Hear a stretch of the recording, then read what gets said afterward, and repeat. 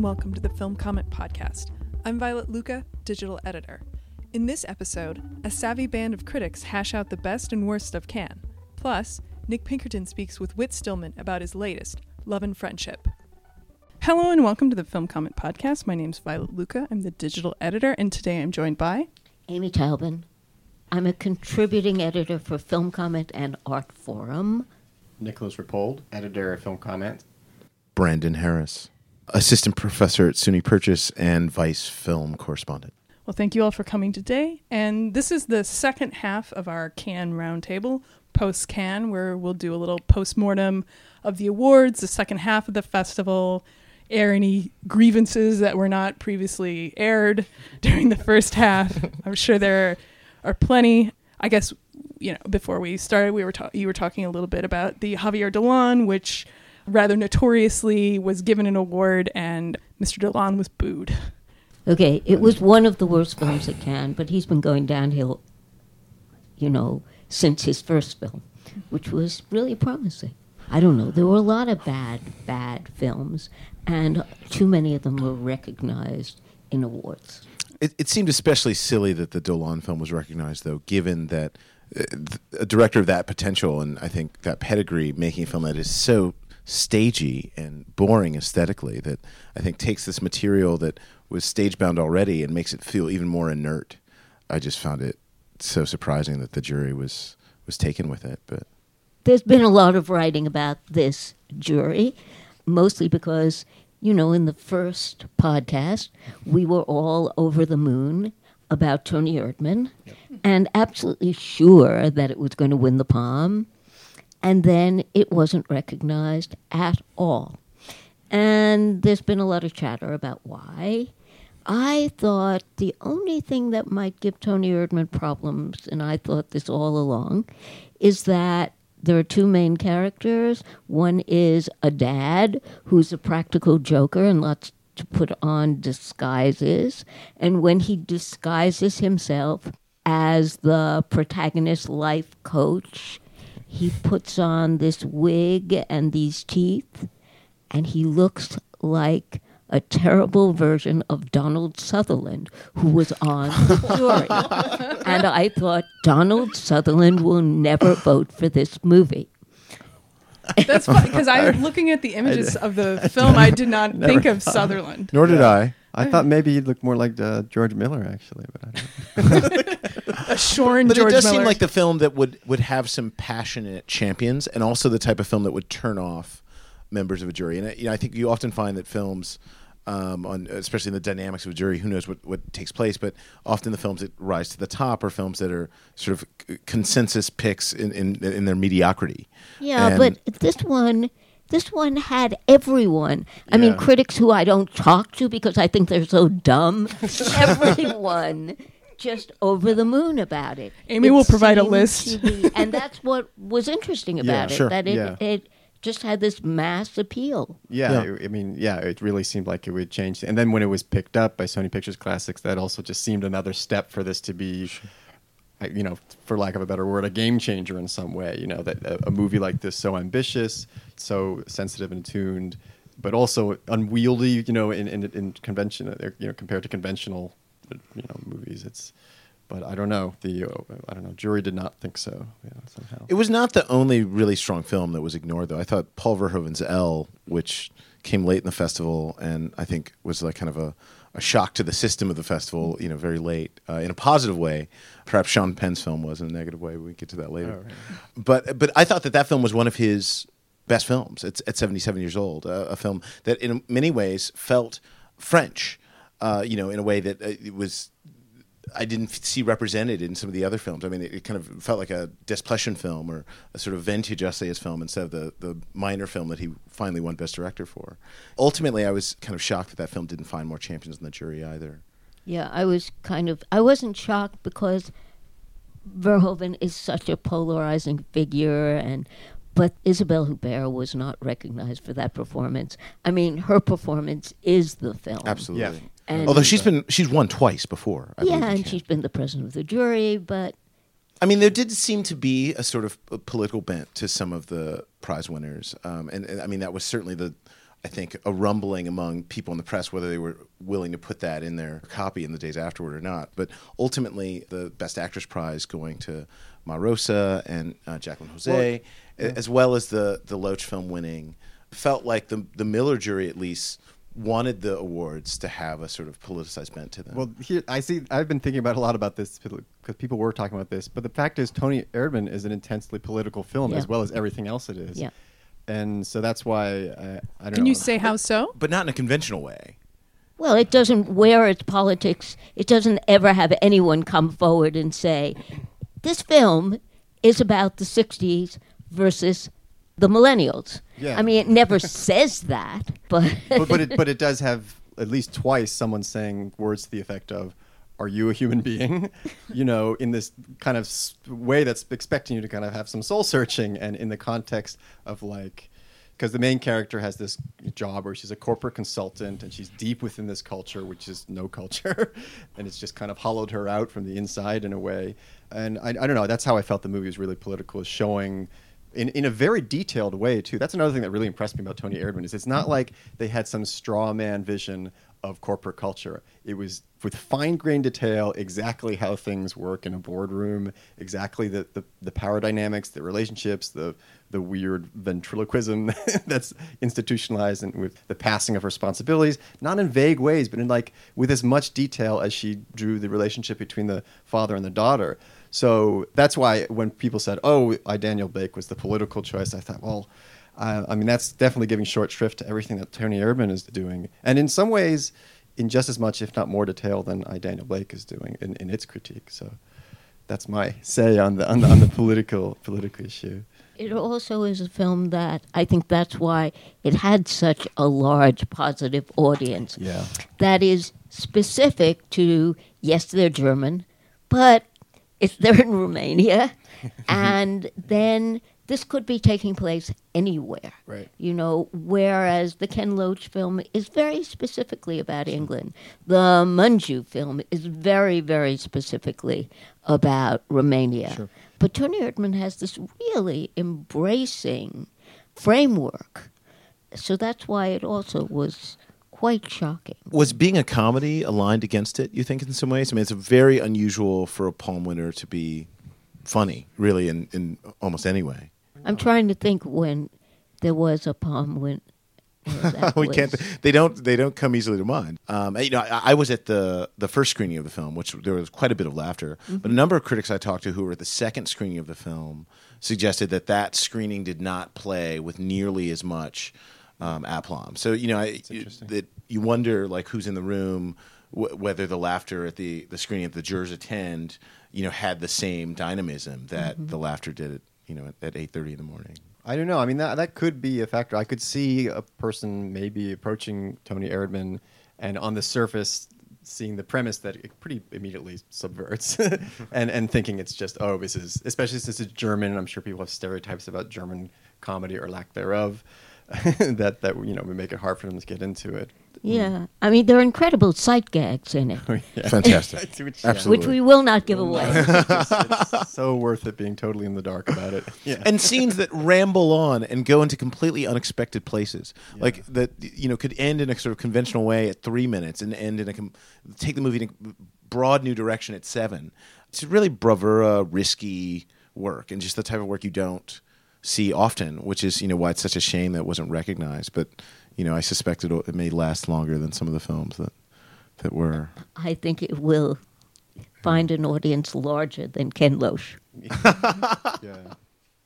Poor Ken. One thing that was interesting to me about the Ken Loach is he has this long-running thing about being on hold on like a helpline. And for me, that seemed like a way in for anyone who has ever been on hold with customer service to the experience of the particular character who's, for him, it's like the healthcare stuff. But you can kind of get into it in that way, in a way maybe you couldn't in previous Ken Loaches where it's... Yeah, I mean, as someone who's been in welfare lines, I certainly felt the boredom of waiting and the sense of like no one really being invested in helping you. Right. I mean, that felt like a lived in a way I hadn't seen in the movies before. And also he's kind of a very relatable character in terms of feeling like time is passing him by, or like the sense that he can't even access his basic needs in modern life because of technology and the way that, ultimately society isn't attempting to find a place for him.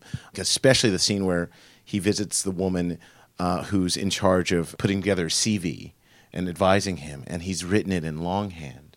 And just the contempt she shows for him. I mean, that was one of the most unforgettable scenes of the festival for me. So, I mean, I understand the sort of sense of wanting to celebrate the film. I think it's one of his better films in some time.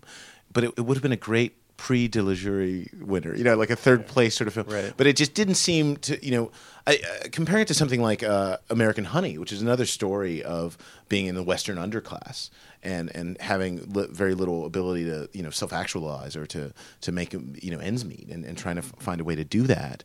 That's a film shot by the same cinematographer, Robbie Ryan, and yet it has such an immediacy and visual splendor to it that Mr. Loach, for all his strengths, would never make part of his work. I almost wish that the storytelling nuance that I found in the Loach film and the sense of character and urgency in the character's plight that I found in that film had been something that maybe I found more of in American Honey, which for me was kind of a meandering, drifting experience that was intermittently terrific and boring. Right. I didn't see it.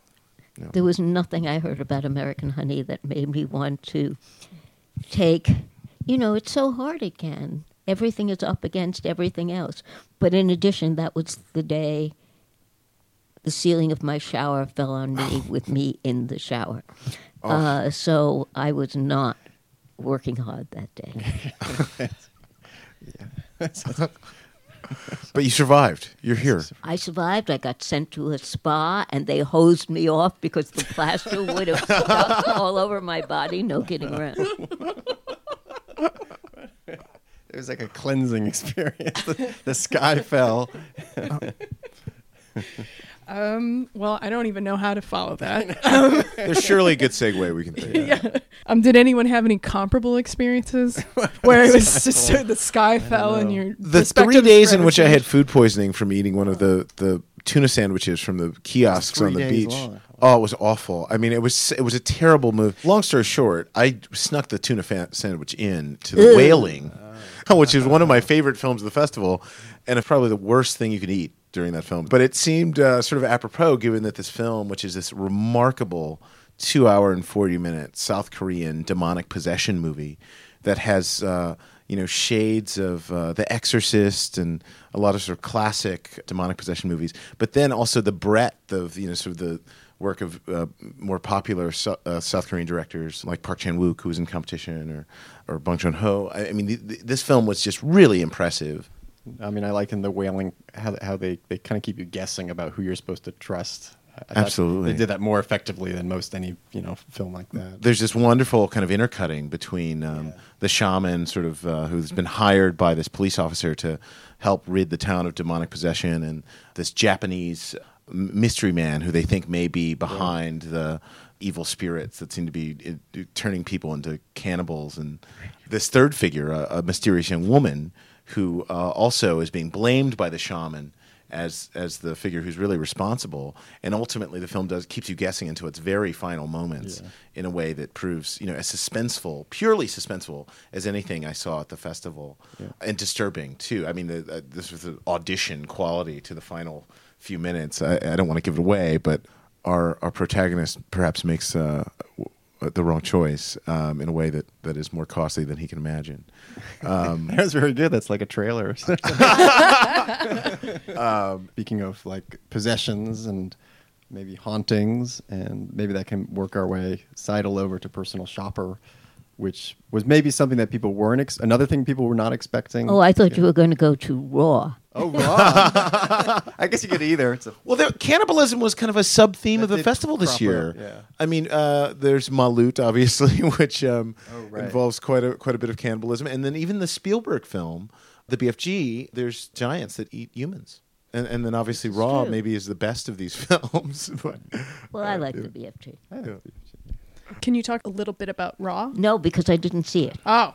Right. I don't see films in which, even though what's eaten are humans. She gets involved with meat because she wants to be a vet, and there's a hazing in a veterinary college where she's forced to do something, and then she decides to be a meat eater of people rather than a meat eater of animals. So I suppose it has good politics, but I didn't want to see it. Yeah, there's various icky stuff happening in that movie. Malut was the bottom of these films, perhaps, of the films. Of the cannibal films or of the all cannibal films? Of the cannibal films. I think you it was. had to rank the cannibal. If I had to rank the cannibal films, I think that was probably at the bottom. But it was a really interesting experiment. The way I think the sort of shift that Dumas has taken from sort of arch sadomodernist filmmaking to this kind of like cartoonish class comedy, I think is really kind of one of the more interesting journeys a director's sort of aesthetic and milieu has taken in so long. Even if I don't know if the films work for me. I just thought this was truly terrible. I liked the one before. I liked the TV series. Yeah, I thought that was really good. Mm-hmm. And why he pushed it into this, I can't figure out. The performances were so dreadful. You just couldn't figure out why any of those people would have said, just let me out of here. I'm destroying my career being in this movie. He's being mean to the actors in a way. I mean, Yeah. it feels that way, that they're being asked to be these grotesques and to have these just absolutely outlandish gestural performances. Especially, when Binoche shows up, I feel like the film really begins to wear out its welcome. And I just thought there is a real kind of sense of he's disgruntled about the popularity of certain kinds of TV series, like Agatha Christie series. I mean, the Binoche character and the rich people were right out of some Agatha Christie series. Yeah. And I thought, yes, he is very pissed off that he can't make something we're all going to watch on Netflix, so he's going to really shove it down our throats in the worst way. Well, speaking of maybe period pieces, what about the death of Louis XIV? I missed it. Oh, Yeah. right. Yes. Did anyone And I see have a that? link, but I haven't looked at it Oh. yet. I hear it's very good. Yeah, I mean, I liked it. Yeah, it's definitely feels like maybe the most like actual disciplined film that he has made yet, which is not that hard to say, but even so, yeah, it was good. It's literally a chamber piece in that you're in a room with the king and just watching this embodiment of royal power fading away, watching an era fading away, and it's this weird shifting between the very intimate and then the grandeur of it all. And it also I thought just looked. I think in a couple of his past movies he's kind of relying on the kind of a fast and loose approach to his visuals, where the flaws are supposed to be part of the beauty. But in this one, I think it's pretty concertedly looks good, and he's shooting at most everyone in profiles, so they all look like coins, more or less. And he's constantly like restaging and repositioning people in the usual like doctors surrounding the patient tableau, and you get a glimpse of like French court politics a little, and good. And then of course the kind of whole meta thing of watching Jean-Pierre Léaud slowly die in front of you at the hands of Albert Serra. It's just there's something going on there. Could we talk about our bizarre high points? Yes. Okay, I had 2 high points. One was I got invited to the midnight screening of Jim Jarmusch's Iggy Pop documentary, and so I got to walk up the carpet to the Stooges. That was really a man. high, because walking Yeah. up the carpet is usually just a terrible experience, unless, you're that kind of exhibitionist. But doing it to the Stooges was something else. Yeah. How was it? The movie? Yeah. It's really good. But it's not what... Anyone else see it? I saw it, yeah. It's not what anyone expected. I mean, it's a very quiet movie. Yeah. And it's a kind of portrait of Iggy and of his relationship to those band members who are gone, Yeah. And so the film is kind of made to give them their proper place in history. It feels circumscribed to me. I mean, I interviewed Jim, about the film, and I think he's even sort of, I think, kind of working his way through documentary form in a way that he's kind of unsure about.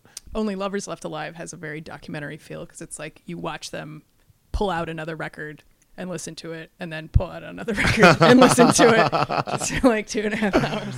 Yeah, but they're great actors and compelling Absolutely. people and fantastic vampires. It's not documentary. And I certainly his newest film, which documents the 7 consecutive days in the life of someone who has very much an attachment to his routine, is also not a documentary in a way. I mean, it's a very controlled and thoughtful narrative film. I think one of his very best films. Me too. It's a prize we like. Felt like a rebirth to me. It felt like him kind of using tactics that he pioneered earlier in his career to sort of a different end. The movie, it has this wife who's also in her own way making art, but who we get the sense that the stakes are somewhat higher for this Adam Driver character, and that she's more comfortable with the routine that they feel mired in, but also feel some comfort in, and that he's kind of trying to find some way of taking solace in that routine, and only by losing his work, unfortunately, drop a spoiler of the film,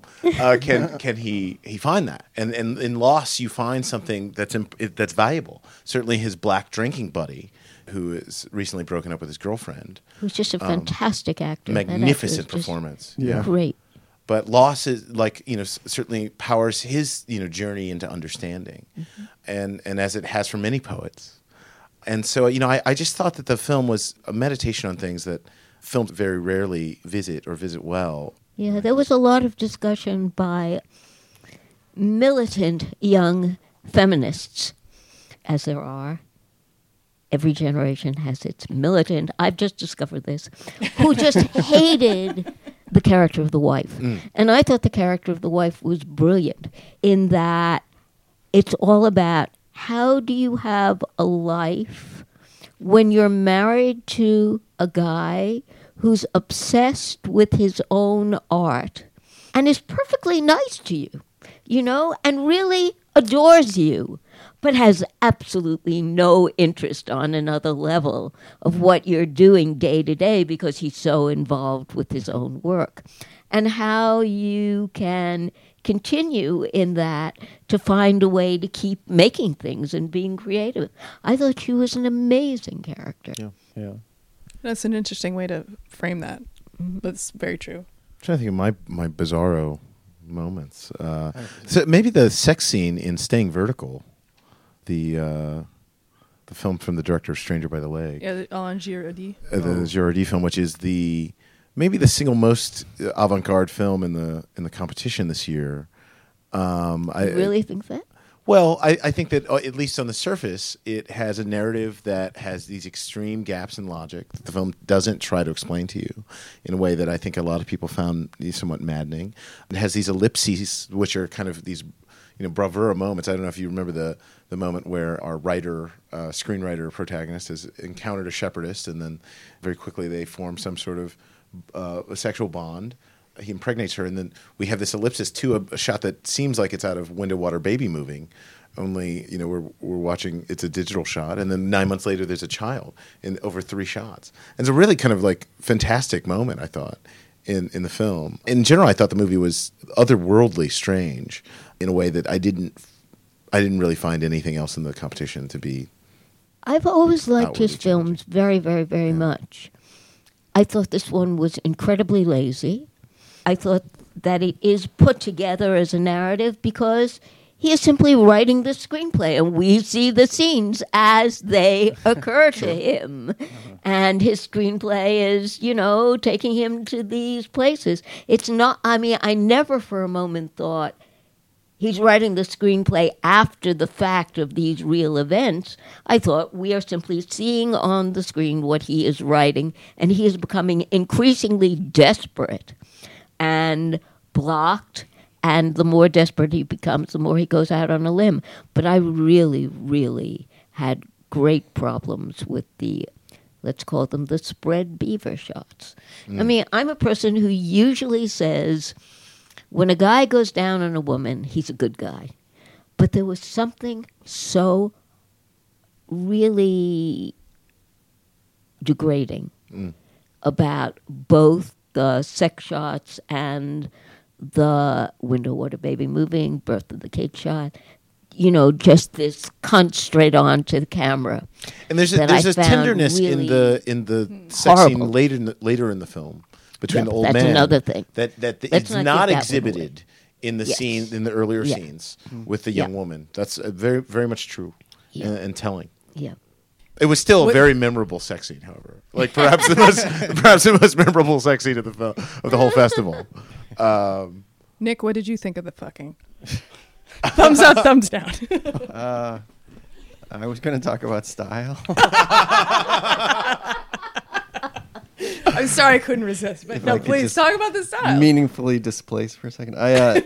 No, because it was interesting that Brandon, you were just talking about how that you thought it was one of the more avant-garde parts of the festival. But because one thing I was just thinking about the lineup just generally this year, especially just compared to what just like, you know, growing up watching people go to the festival and read about them, always you have these films that are like blowing people's minds with formal experiments. But I didn't feel that way this year. It's like it's just notably not there. It felt like you wouldn't go into a film that would rethink how films are made, except like I would say in a way Tony Erdmann, that we don't have to go back into that. But so that was something that really did strike me, that you didn't have that. It seemed like those kind of energies were absent even from the sidebars too. Yeah, I felt like. They were sampling kind of ahead. They were displaced somehow, and that was just something I really did feel. So consequently, I feel like people maybe felt underimpressed because they weren't dazzled at these different points. There's an American film in a certain regard, Hell or High Water, by David Mackenzie, who's a terrific young director of thrillers, and this is a fantastic movie of his. But it also didn't feel like it belonged in Cannes at all. And it'll be out this summer. I don't know if either of you saw it. I know. With Jeff Bridges and Ben Foster and Chris Pine, who's actually very good in the film. And it's one of the single funniest scenes in the film where Jeff Bridges, who plays a Texas Ranger on the verge of retirement, who has one last case, and these two brothers whose family ranch is being taken by a bank, which is foreclosing on it in a way that is somewhat shifty, are planning on robbing various banks that belong to the same bank that holds the mortgage in order to then pay the mortgage back to the bank. Bridges is on their tail, but really like the type of film that I don't know need the platform of Cannes. Yeah. I mean, for me in the past, Cannes has always been the place, or a few years at Cannes, not every year, where the feeling that there's nothing new to do with narrative. Narrative is over.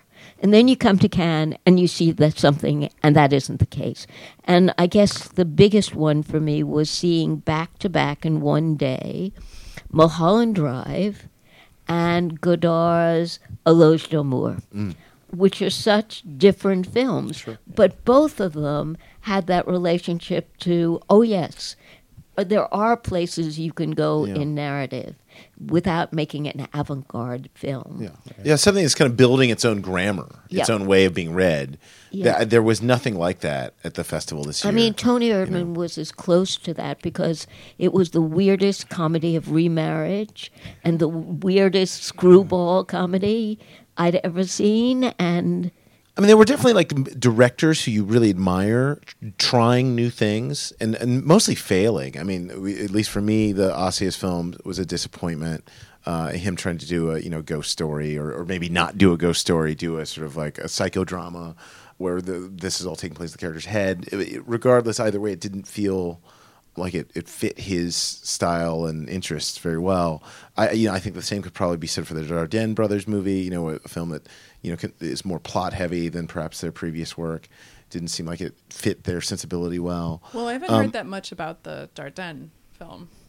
That's because we're also disappointed. It's like not worth talking about, actually. Yeah. I mean, the only one that came close for me was the Christie Puyu. Yeah, which I missed. Which I think is a really good, of the three Romanian films, I think that's the strongest, because it's kind of like Michael Snow's back and forth superimposed on this family drama, so that you have this camera that's just constantly it's kind of trapped in the corner of an apartment that has several doors, and it's constantly panning left and panning right. The movement is constant, and sometimes it tilts up and tilts down. And you have this very large family at this funeral, and this stuff plays out.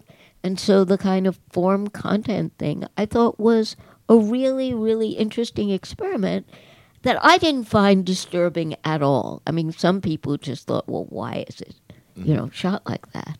But I thought it was really interesting, and I thought it held together. It was certainly one of my top 5 in the festival. Yeah, no, for me as well, the Sierra Nevada was just, a real highlight, and just also showed, this is something where I didn't need it to be like totally new and dazzling, but what it showed to me was the robustness of the kind of freer narrative form that the Romanians had established, 10 years ago, that Cristi Puiu had started to establish with Death of Mr. Lazarescu, that they're able to work with it. It's not like a one-trick thing, that he's able to work with that form and do something with it. So it's kind of nice to see that as something that's out there in the repertoire for someone who knows how to do something with it. Yeah, because I mean that's the problem with calling anything a wave, is that it's like, well, when is it going to end? Right. It's like over, then it comes back. It's anyway, it's kind of a Well, boring the way. other 2 Romanian films were very strongly about. They're very, very good. I think the Mungiu film is also very good, and I think the film by the first film, Dogs, is also quite good. A little scattered, but quite good. But the problem is that they are specifically about a situation in Romania for which there's no way for them to move on beyond this except to have much younger people making movies, because it is the aftermath of that terrible corrupt regime. Sure. And the way that corruption has continued. And that's the subject. Yeah. And all the that's films have to work subject through that over trauma. and over and over again, and they all work through that trauma, as you say. Yeah. Which makes it kind of interesting that, like, Tony Erdmann is in some ways kind of a Romanian film, right? I mean, it's a German film, but it's a film that's set in Romania, and it has the great Romanian. It has Vlad doing something we have never seen Vlad do before. Oh my God! We're not going to tell you what it is. We won't do that.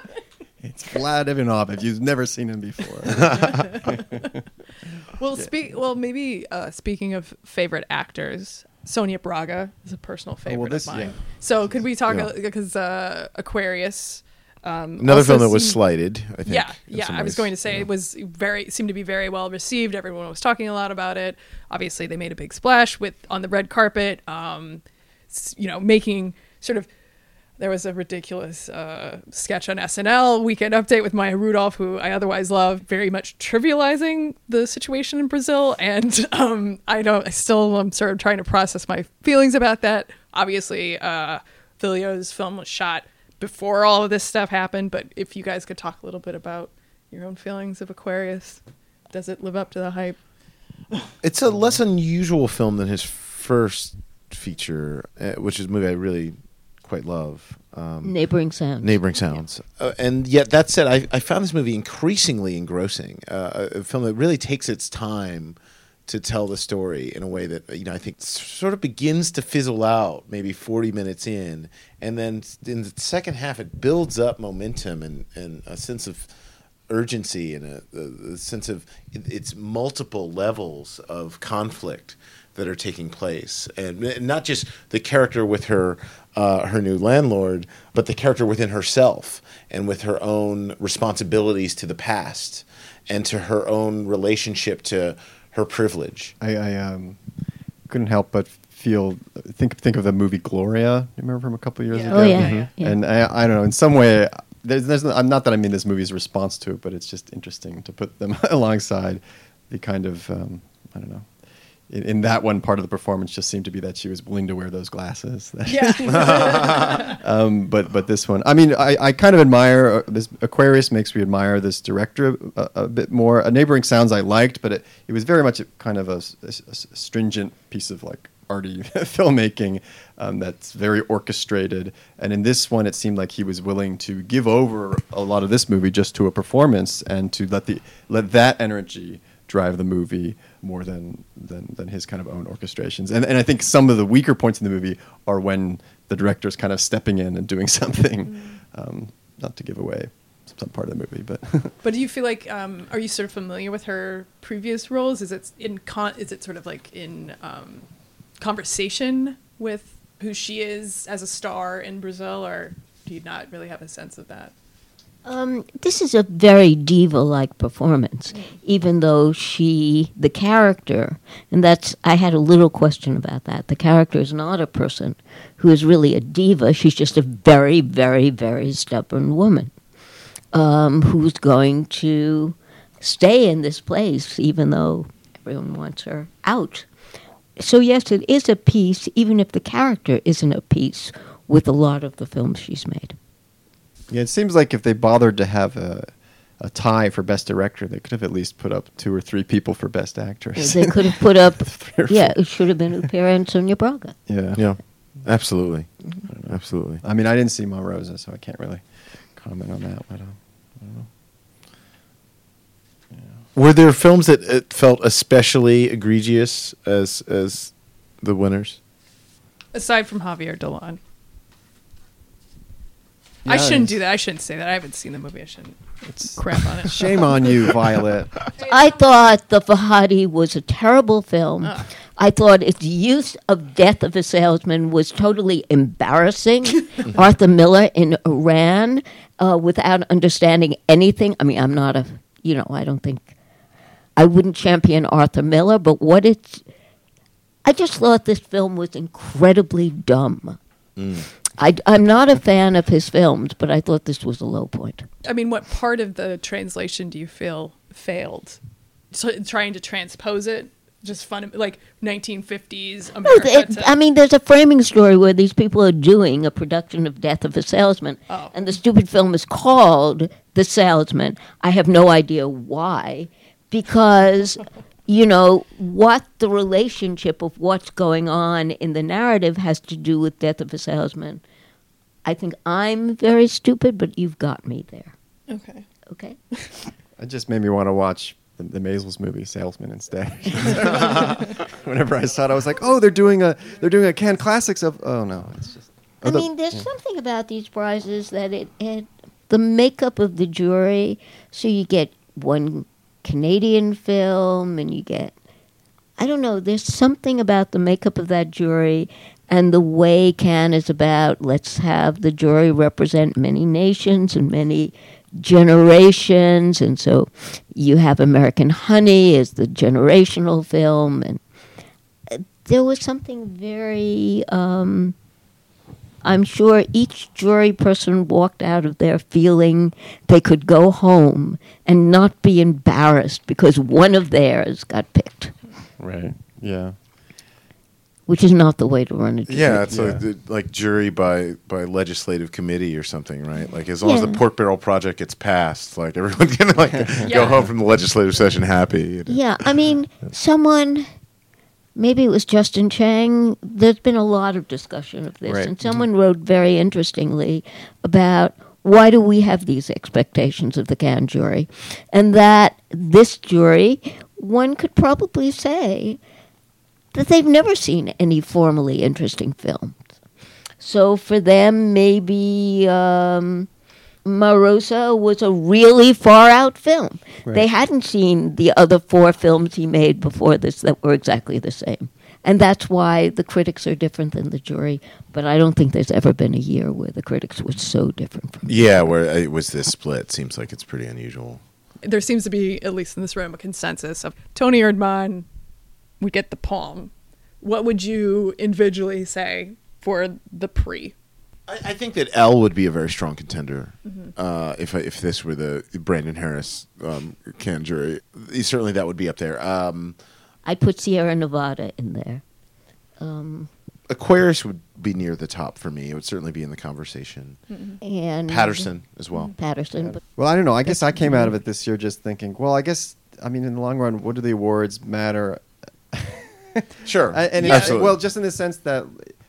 Do you come to a point with a festival or with Cannes where you're going to have a few years where the awards really don't matter, and that that if you're kind of clinging to the idea that they signify something, then it's more just a ritual really than anything else. Right. I mean, and then it becomes almost a shame that that's what becomes the Well, whatever metonymy of the festival. are there for a the rest bunch of the people world, that still watch, I don't know, a Theo Angelopoulos movie that won the Grand Prix 20 years ago because it won the Grand Prix? Probably not. I'm not the first person to make this point, but it's like with sports, there's a clear winner. Like, you won the game, you won the championship. And then with art, it's like, well, how can you ever say that this is the best album, this is the best movie of any? It's a dreadfully unfair thing to make a pronouncement that's about. That's why it's so strange to see people booing someone like Dolan. I mean, I perhaps understand people finding him a bit precocious, but nevertheless. Oh, it's just, but with that, it just seems like... It's not as if you're rooting for him like he's the Mets. Or like you dislike him like he's the New York Rangers or something. You're an Islanders fan. I mean, it just seems like silly. Because you've wasted an hour and 40 minutes when you could have been seeing something else or eating a good dinner. But well, that's why you might boo after the film. But there were people that were booing when he won the prize, and I thought that was a little.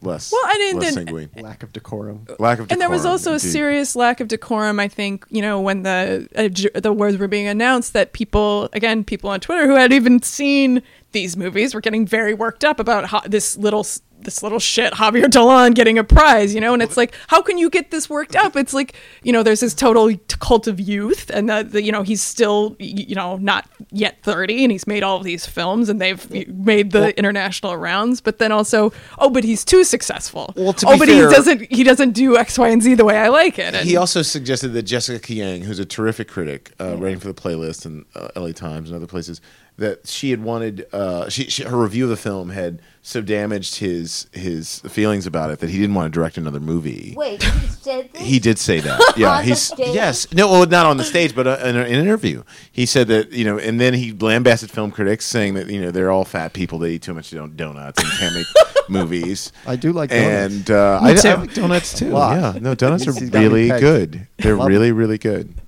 Maybe we can get a quote from Xavier about the importance of critics and use it to promote our magazine. Yes. Film comment. Because if we have such a folk... donut eaters.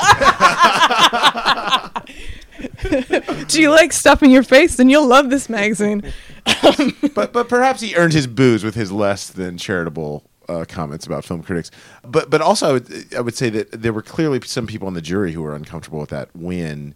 There was a great GIF that made the rounds on Twitter of Dolan's face followed by Mickelson's reaction to his speech, which was rather priceless. Yes. I must say. So, again, the dynamics of juries are fascinating. You always walk away unhappy to some extent, I think, in most juries, if you're giving out this many prizes, because certainly you're going to have to do some horse trading that results in, something you think that's maybe less than up to the snuff winning. I think for the Ken Loach film, it will help it a bit that it won, because it will distinguish it from the Ken Loach films of recent years. Sure. But didn't DPAN just open, and it was last year's Palme d'Or? Yeah, and is anyone going to see that film? I don't know if it's playing in Cincinnati. Yeah, I don't know if that one had legs. Yeah. But the larger question, though, is anyone going to see any of these films? Well, that's Right. true. Mm-hmm. Who's going to see Tony Erdman when it opens in Cincinnati? Oh, I think people will go to Tony Erdman well, unless Tony Sony Classic I think that they'll go drops the here. ball. Well, sure, they'll go see it here and they'll go see it other places. But it's a 2-hour and 45-minute film that's in German, and so to think of it as a slam dunk in the West is even if it's a game-changing film, I think it's a magnificent film, a masterpiece in many ways. It's funny. And That it's helps. funny. And it's funny. And that does help. Yeah. That does help. I mean, people watch whole seasons of TV shows now. Like, who's this? I don't think we can make any pronouncements about, But who sees it in the theater is I guess the what question. theaters are there left? Well, now there are going to be many theaters in New York suddenly. Right. Yeah. Right. The That's IFC true. is expanding. The Quad is rebuilding. Alamo. We have Metrograph. Yeah. We have many, many theaters in which people who go to see rom-coms will go. We have an embarrassment of riches here, but Yes. elsewhere they don't. And Right. And so the question is, if you are a cinephile in Detroit, Michigan, or where do you go to see Tony Erdmann? Does Tony Erdmann play in a theater near you? Do you get Probably to have the the same DIA. experience with it that we have, or do you have to watch it, on a TV, on VOD, if you can find it on VOD? Right. I mean, these Well, are. we have to remember that questions. Sony Pictures Classics bought Tony Erdmann, and they don't favor VOD. So they're going to try to roll this out like a Sony Pictures Classics roll out slowly. So I'm sure it will get to screens in Detroit, whether anyone goes or not. That's another thing.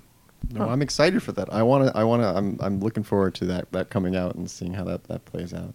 I love the idea of it being able to play probably only once each night. Because it's 2 hours and 45 minutes. Anyone seen Neruda? I wish I had, because I'm sure it's really good. Yeah. I'm a big I didn't- fan of Lorraine, so As am I. excited to see it. As am I. I missed it, unfortunately. It actually played against Tony Erdmann. Yeah, that was on tough. It was definitely like a number of things I didn't see. I really wanted to see, whether it was the Jodorowsky film or a number of films out of competition that I just kind of have a prurient interest in, like the Mel Gibson movie and sort of various things you just miss at a festival like this when you're trying to make choices and see this stuff really means something to you or could mean something to you. One film that I thought got like almost no attention, that I think is an interesting film, a flawed film, is a film, but a film that stayed with me and I think people should see, is Michael O'Shea's film, The Transfiguration, You like that? which is I did, but I don't love it. I have some real. I take umbrage with a lot of things in it, but I also think it's a film that is doing something that no other film in the competition is doing, and it's something I really would want to spend more time meditating on. It's a film about a young African American child in the projects in the Rockaway In Coney Island project. Coney Island projects. He's a murderer. I mean, maybe he's not a vampire. Maybe he is a vampire. He's a serial killer. He's a serial killer who believes he is a vampire. Who believes he's a vampire. Yeah. Or perhaps he doesn't believe he's a vampire, but believes that he can become a vampire. The movie never lets you know exactly where it comes down on this. It does suggest that this is somehow related to the trauma of his mother's suicide, which is this barely kind of glimpsed thing in these tiny shards of flashbacks. But regardless, it has an energy to it and a dread that, for lack of a better term, you very rarely see about about films about a child. This is a fascinating, compelling kid at the center who I didn't know to what end that the director was using him, but I wanted to keep watching his story. Ken has a history of kind of embracing bizarro black vampire movies. I reminded the director that in 1973, Ganja and Hess had premiered at Cannes Critic Week. Which is the one film that he doesn't reference in. Which is the one vampire film he doesn't reference. Because he wasn't aware of the film. I told him about the film. He had never heard of the film. And so what? It was, it was kind of shocking. I mean, he almost fell out of his chair. Yeah. But the film... That's a testament to the sad state of affairs of distribution. And I mean, it's true. I mean, it's a masterpiece that was for a long time not seen. But regardless, it's a film that I think has this kind of like low budget energy to it, and ingenuity to it, that I didn't find a lot of the American work, maybe any of the American work, had. I mean, I just thought that this film was incredibly racist. I thought it was incredibly racist because, as Mitt Romney infamously said... Because all the victims are whites? No, because as Romney said, let's have them self-deport. Well, this film says, let's just have him self-suicide. Well, sure, but I think that in a way, I didn't find that particular aspect of it racially have no charged. agency. None of these characters have any agency. He's possessed with this crazy story.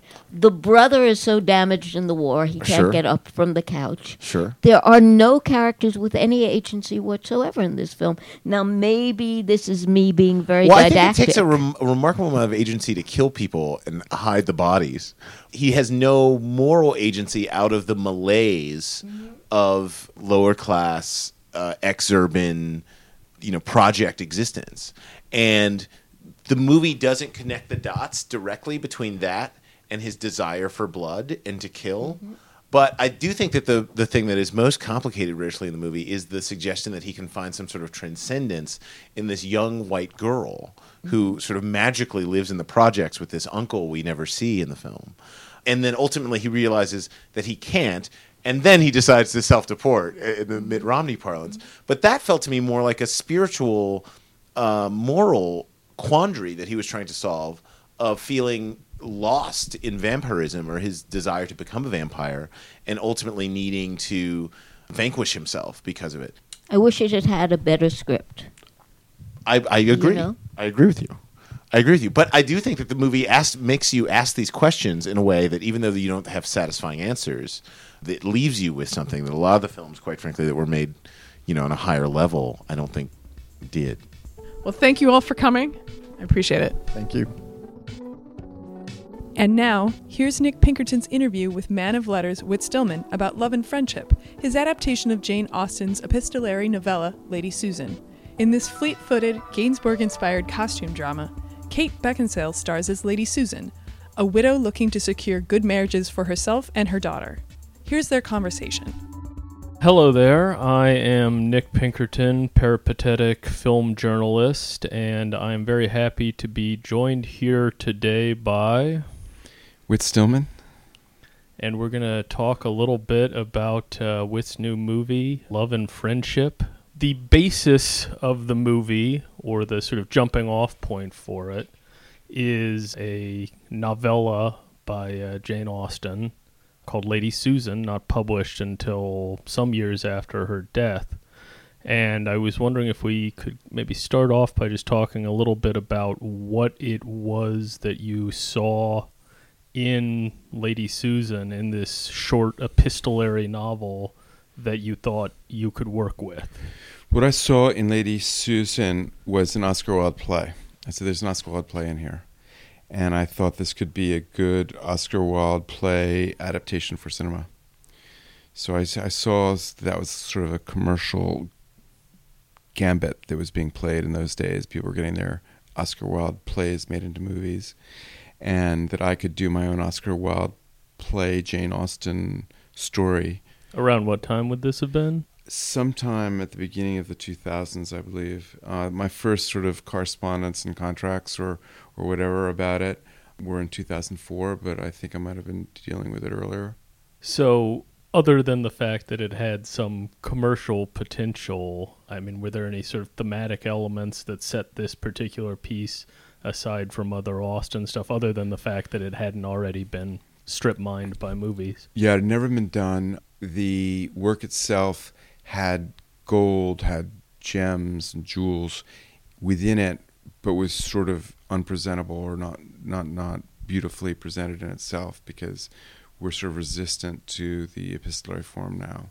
And I don't think she had really finished it as she would finish a piece normally. So it had brilliant material, and it wasn't accessible otherwise. So there's the idea of making more of a contribution, of more of an opportunity to do something with it, to add in a way that could be really beautiful to the Jane Austen film bookshelf. So in a sense, maybe it had the advantage of not being one of the sort of canonical works where... Yeah. I mean, I had conversations with companies and producers about other Jane Austen, and in both cases they were masterpieces that they wanted an adaptation, and I was being considered as director. And for me, it was sort of... it was not motivating, the idea of taking a masterpiece that I loved and turning it into a 90 or 100-minute film. I had already had the experience of loving the book, and I was a bit thinking like an original screenplay writer, where I want to add new stories. I don't want to just interpret something that's already perfect. And so I think imperfection is quite interesting in material you might adapt. I think imperfection sort of helps. War and Peace has been done well in film, but it's not always the case. Very often, the film adaptations I love are of novels I've hated. Can you give any particular instances? The World According to Garp and Howard's End. Those are two vastly differing... Those are two examples of the same thing. And I remember some years ago there was some scuttlebutt floating around that you were possibly working on something that was like maybe a portmanteau of a couple of unfinished. That's true, Austin but I don't want to things. talk about it because I don't want someone to steal it. I don't want Harvey Weinstein to take that over. So this is a wholly different project. This is totally different. This is the one I didn't have some opportunistic producer prematurely announcing before there's a contract. And, before he has, I don't know, I had sort of this wheel spinning experience in trying to have things come out of London.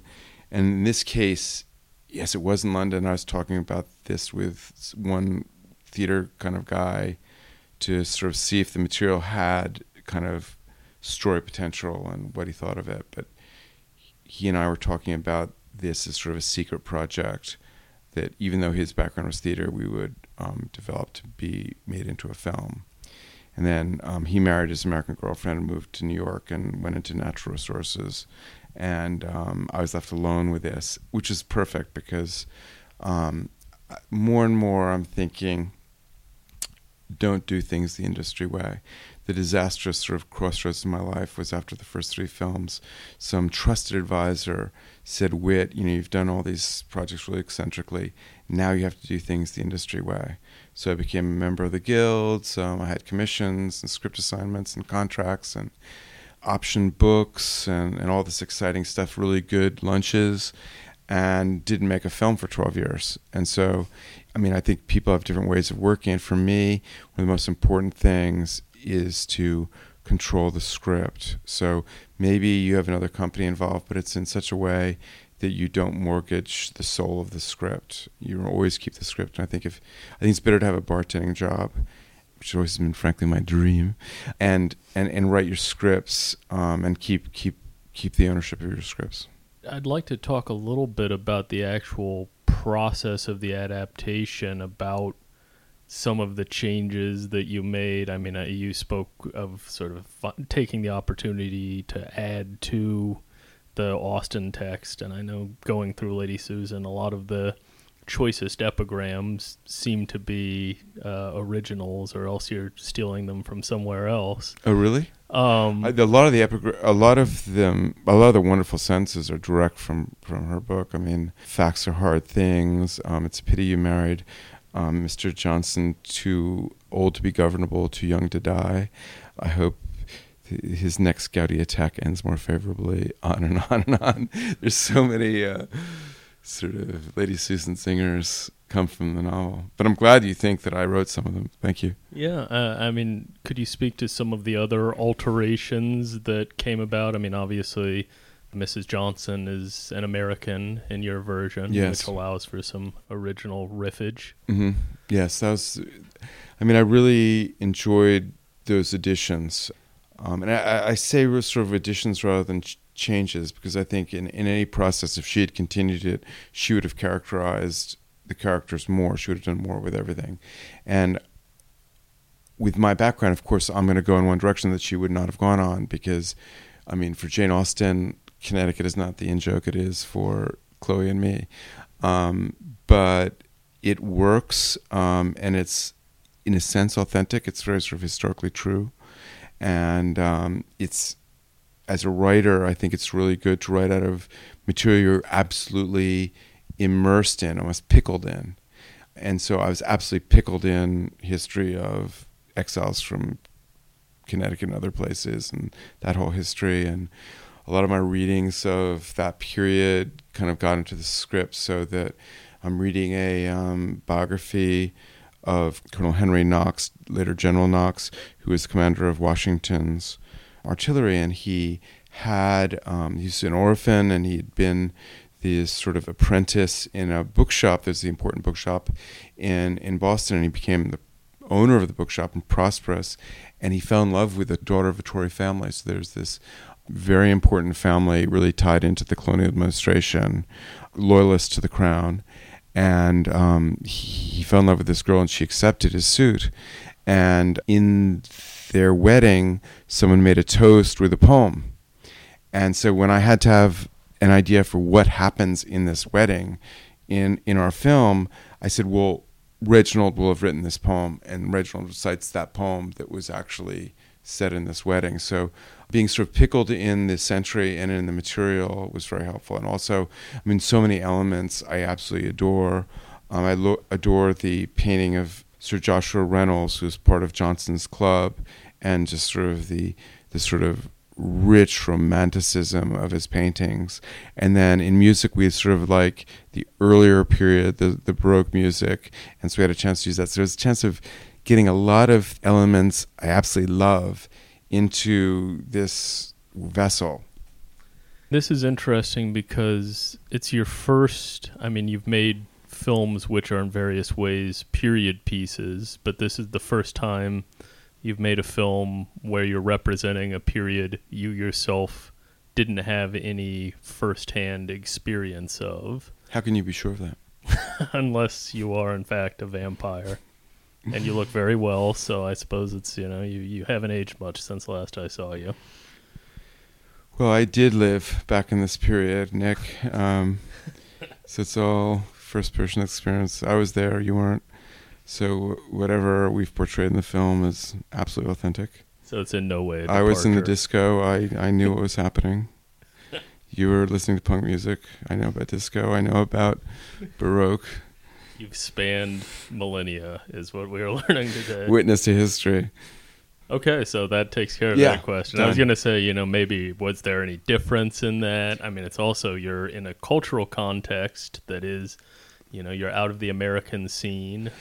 I mean, this is an interesting area, I think, because I do think people from North America have done a decent job with British heritage projects. And a lot of this material, I think, is in film is being left to us because it doesn't seem like it's sexy or fashionable for this sort of exciting British filmmakers to do many heritage projects. There's sort of negative regard to that, and I know the TV companies are doing them as TV projects, but those are sort of commission jobs, not filmmaker passion projects.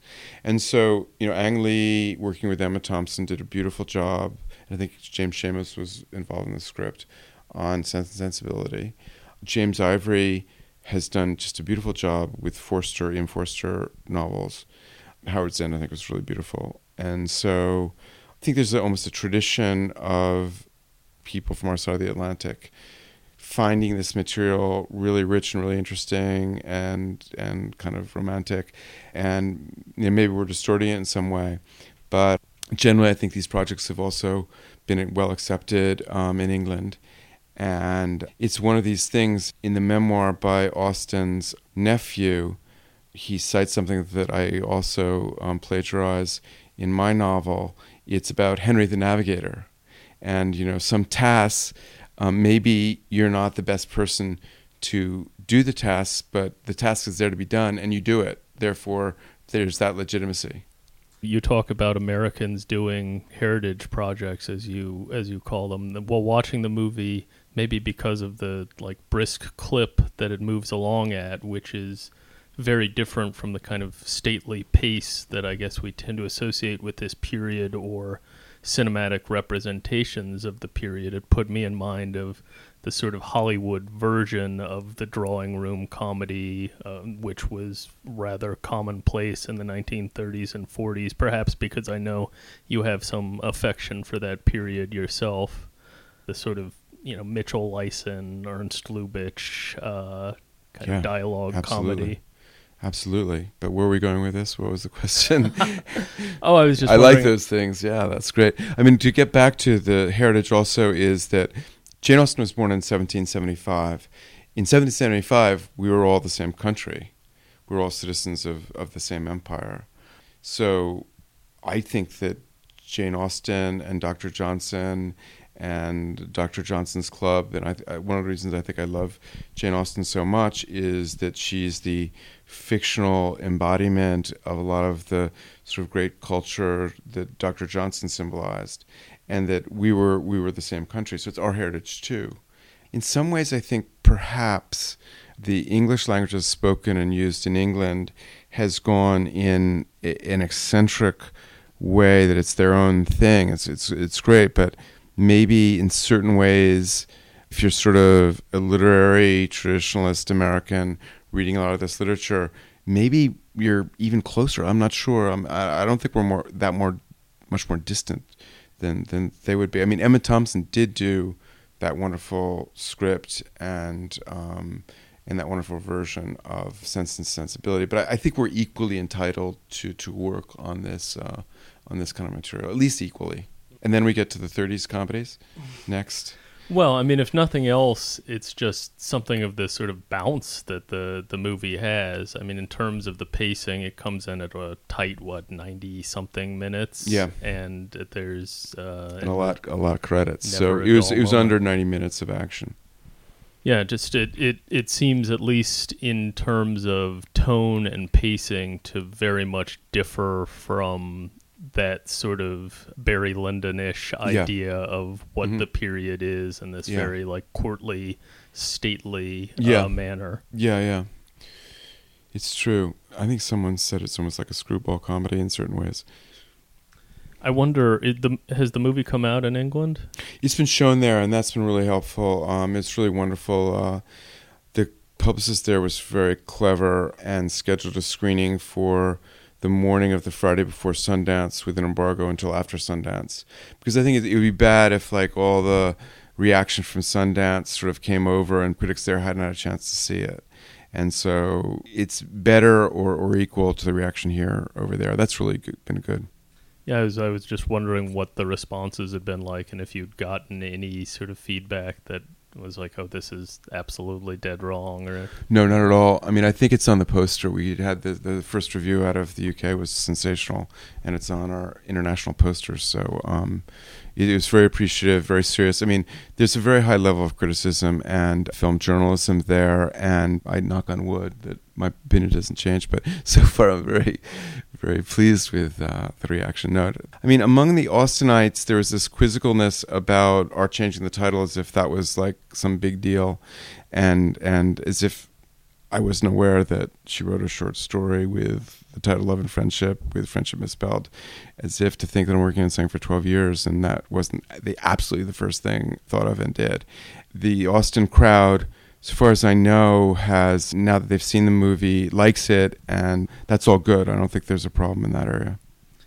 With regards to the title change, that's something I actually wanted to touch on, because it's very interesting in that it almost might be taken as being tongue-in-cheek, given the character of Lady Susan, but at the same time, I don't think it is at all. She's a very dissembling character who sort of leads two lives, one being that which she has with Mrs. Johnson, Alicia Johnson, the Chloe Sevigny character, in which she represents her motives and actions in a certain way, and the other, which is at Churchill and in her carrying on with young Mr. De Courcy. And somehow we're aware of this kind of Janice-faced nature of her character, but perhaps... But Janice only has two faces. Who's the mythological character who has more faces? There must be one. Yeah, there's probably a Hindu god at the very least. But at the same time, in her, particularly later in the film, her exchanges with Alicia Johnson, there's an enormous tenderness there, even though she doesn't hesitate to sort of backbite her friend when she's not around and make these sort of slighting comments about Americans. Not too cruel, mind you. Oh, no. Those if you think that's slighting, I have stuff to show you. That's complimentary. She's being very complimentary. Well, I actually don't think that titles have to relate to the film. I think you want a good title and you want a good film. And if the good title relates to the good film in any way, fine. But it doesn't really matter. And I thought originally that I like this title. I like this story and material. And I want to put them together, and that excites me a lot. But that actually this title has nothing to do, or very little to do, with the story. But in having made it, I think actually the title is relating quite a bit to everything, because there is this big friendship between the Kate Beckinsale character and the Chloe Sevigny character, and that is quite important. And there also is love, but perhaps it's, love, both real love and love being used as an avenue to financial security. And someone's in love, even if not both people. But there is also love and passion in it, because even Lady Susan is passionate about Mannering, and Frederick and Reginald become passionate about each other. Oops, spoilers. And so the title, I was very impressed when Warren Beatty, when he's remaking Here Comes Mr. Jordan, when he grabbed the title of Heaven Can Wait and used it. And I think that's great. I think, legal larceny, if it improves something, improves a package, is to be encouraged. So I was inspired by that. I was also inspired by my friend Antonio Llorens, who during a radio show dedicated to film in Barcelona went on a 30-minute rant against the Weinsteins for titling a film Agnes Brown. And he's saying how terrible it is, these American and English companies that put American and English names as film titles, and then they have to distribute them in foreign lands where the names mean nothing and just sound stupid and uninteresting. So I knew from that point of view that Lady Susan would not be really popular with Antonio Llorens in Catalonia, or probably other distributors elsewhere in the world. So I knew it was a bad title for translation, I thought. And there's also something sort of limiting and feminine and just one thing about Lady Susan. I want to make it about a world. I don't want to make a film about just one character. I want to make a film about a world, and with love and friendship. And I thought it was so Austinian, the idea of something progressing from character name to sonorous nouns. As far as we know, she never gave it the title Lady Susan. That was her idiot nephew. Her pompous literary nephew. I don't think he'll be listening. And then Northanger Abbey, she had the working title of Susan, so I don't think maybe she wasn't. We don't really know. I saw the manuscript yesterday in the Morgan Library. They actually, because a journalist was interested, we went in and they showed us it, and it does not have a title. But it was in a composition notebook that she wrote it in, which was cut away, and they just had the pages from the notebook. So we don't know whether it was on the outside. The report is that she didn't title it. And I think there's even a third or fourth reason to be excited about the title. And it was the first step I took, and for me it was sort of that magical moment where a project kind of becomes your own. This is now my project, Love and Friendship, using the material from this wonderful incomplete novella, Lady Susan. And it does seem very much yours, even though you haven't shifted characters around an enormous amount. But when you talk about the process of creating a world, it occurs to me that the sort of constellation of characters that you have in Love and Friendship is not worlds apart from, say, the world of Last Days of Disco, in part because you always seem to be interested in characters who have something of a scoundrelish nature or something of the scoundrel to them. In part because it's the same actresses, in part. Yes. Well, I mean, there is a sort of Kate Beckinsale through line, because when I was writing Last Days Disco with these two characters, Charlotte and Alice, and Charlotte is this world-beating, over-the-top, dominant woman character, kind of extravagant, and then her sweet friend Alice, who's just trying to make her way in the world and do good things and be a good person. I saw Kate playing in Cold Comfort Farm by John Schlesinger, which is derived from Jane Austen. It's a Stella Gibbons novel that's sort of updating Emma to rustic English countryside in the 1920s or something. And so she was just a firecracker in that. She was just stellar and absolutely so pretty. So it's the first time I was writing for an actress I didn't know, or an actor I didn't know. And so she came into Last Days Disco sort of with Austinian heritage. And then when I read this, I thought, oh, Kate would be great for this. So I sort of knew it was filmable in that sense. I didn't know I got ideas how to cast this. I guess it's sort of a humanization process we're trying to do in the films. I don't like the idea of dehumanizing characters, even though one dehumanized character worked very well in Metropolitan. Having this 18th century style two-dimensional CAD, Rick von Sloniker, kind of, I think, helped the popularity of Metropolitan people. We all could hate him. He's a titled aristocrat we could all hate, even us untitled aristocrats. But he was a sort of two-dimensional character. And in principle, I'm against that, although I can see that it can work really well. I wanted to at least briefly touch on the companion book, because this is, I think, something I can't think of too many other instances of filmmakers doing this, and you've done it twice now, where you have a continuation of a film in the form of a novel, where you're offering, through the novel, still another perspective on the events of the film. And I know you come from a background very sort of steeped in literary fiction, and this was sort of initially what you had thought of as a career. And I wonder if you could speak a little bit about the relationship between your career as a filmmaker, or your work as a filmmaker, and your work as a novelist, and how these things inform each other. Yes, so I sort of came at film as a pre-failed fiction writer. So at the age of 16, I decided I wanted to be F. Scott Fitzgerald, and I went to college and I got in the newspaper, and I tried to write hasty pudding shows, the silly musicals they do at Harvard. And I was doing all these things and thinking about being a novelist and being very intimidated by the idea and sort of accepting failure without ever having tried to write a novel. But it was so cumbersome, the short stories I was writing, even though there's some people who like them, like Tom Wolfe liked my short stories and got me a commission from Lewis Lapham at Harper's Magazine to write a short story, and I failed miserably. And the kill fee I got from Harper's, $1,000, was the most I'd ever gotten for writing anything. But you can't make a whole career out of kill fees. You actually have to do something successful first. And so I gave up the idea of writing fiction without having really tried it very much, and thought that I should try to become a film director. But in order to have a script to direct, I'd have to write it myself because I couldn't afford one. So I'd have to pretend to write a film script. And then I'd finished the script of Metropolitan, and I thought, gosh, I'm halfway to a novel, which is what interests me also. And so I knew literary agents then. I sent it to a literary agent, and she sent it back right away. And I made the film, and the film, was well received, and I got a contract to do Metropolitan as a novel.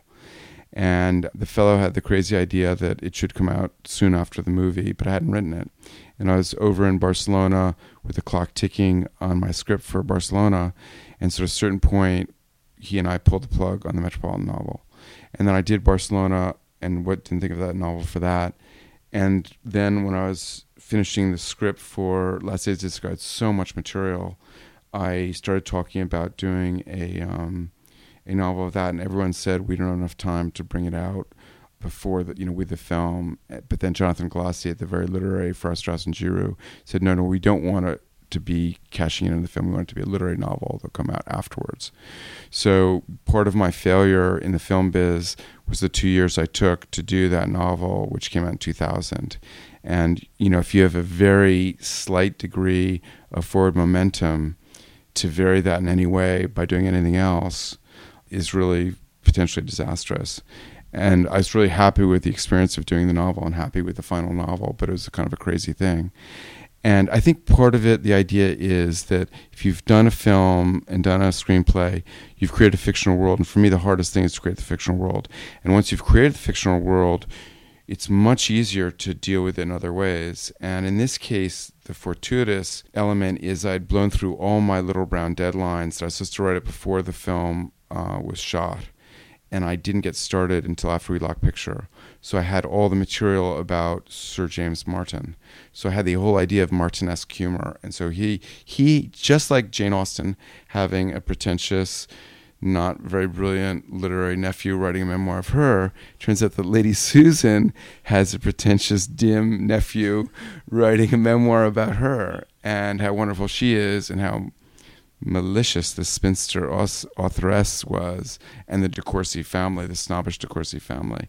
And so it really it was so much fun, and it was so quick. Normally I'm such a slow writer, and I was just channeling this idiotic character, and so I was really happy with the project. And there's certain graphic design things where you didn't really do the last galleys or whatever because they're trying to rush it out to get it in bookstores. It's in bookstores now, and so there's certain deficiencies of graphics and typography because it was so rushed, but I really like the novel, and I hope it'll do well. And it's a 2-for-1 deal because we included all of Jane Austen's Lady Susan in the second half, including Rufus Martin Colonna's commentaries on her letters showing how they've been falsified and misrepresenting. Well, thank you so much, Whit. The movie is completely delightful. Thank you. And I hope this signifies a new boom of prolificity on your part. If that's a word, I hope so too, even if it's not a word.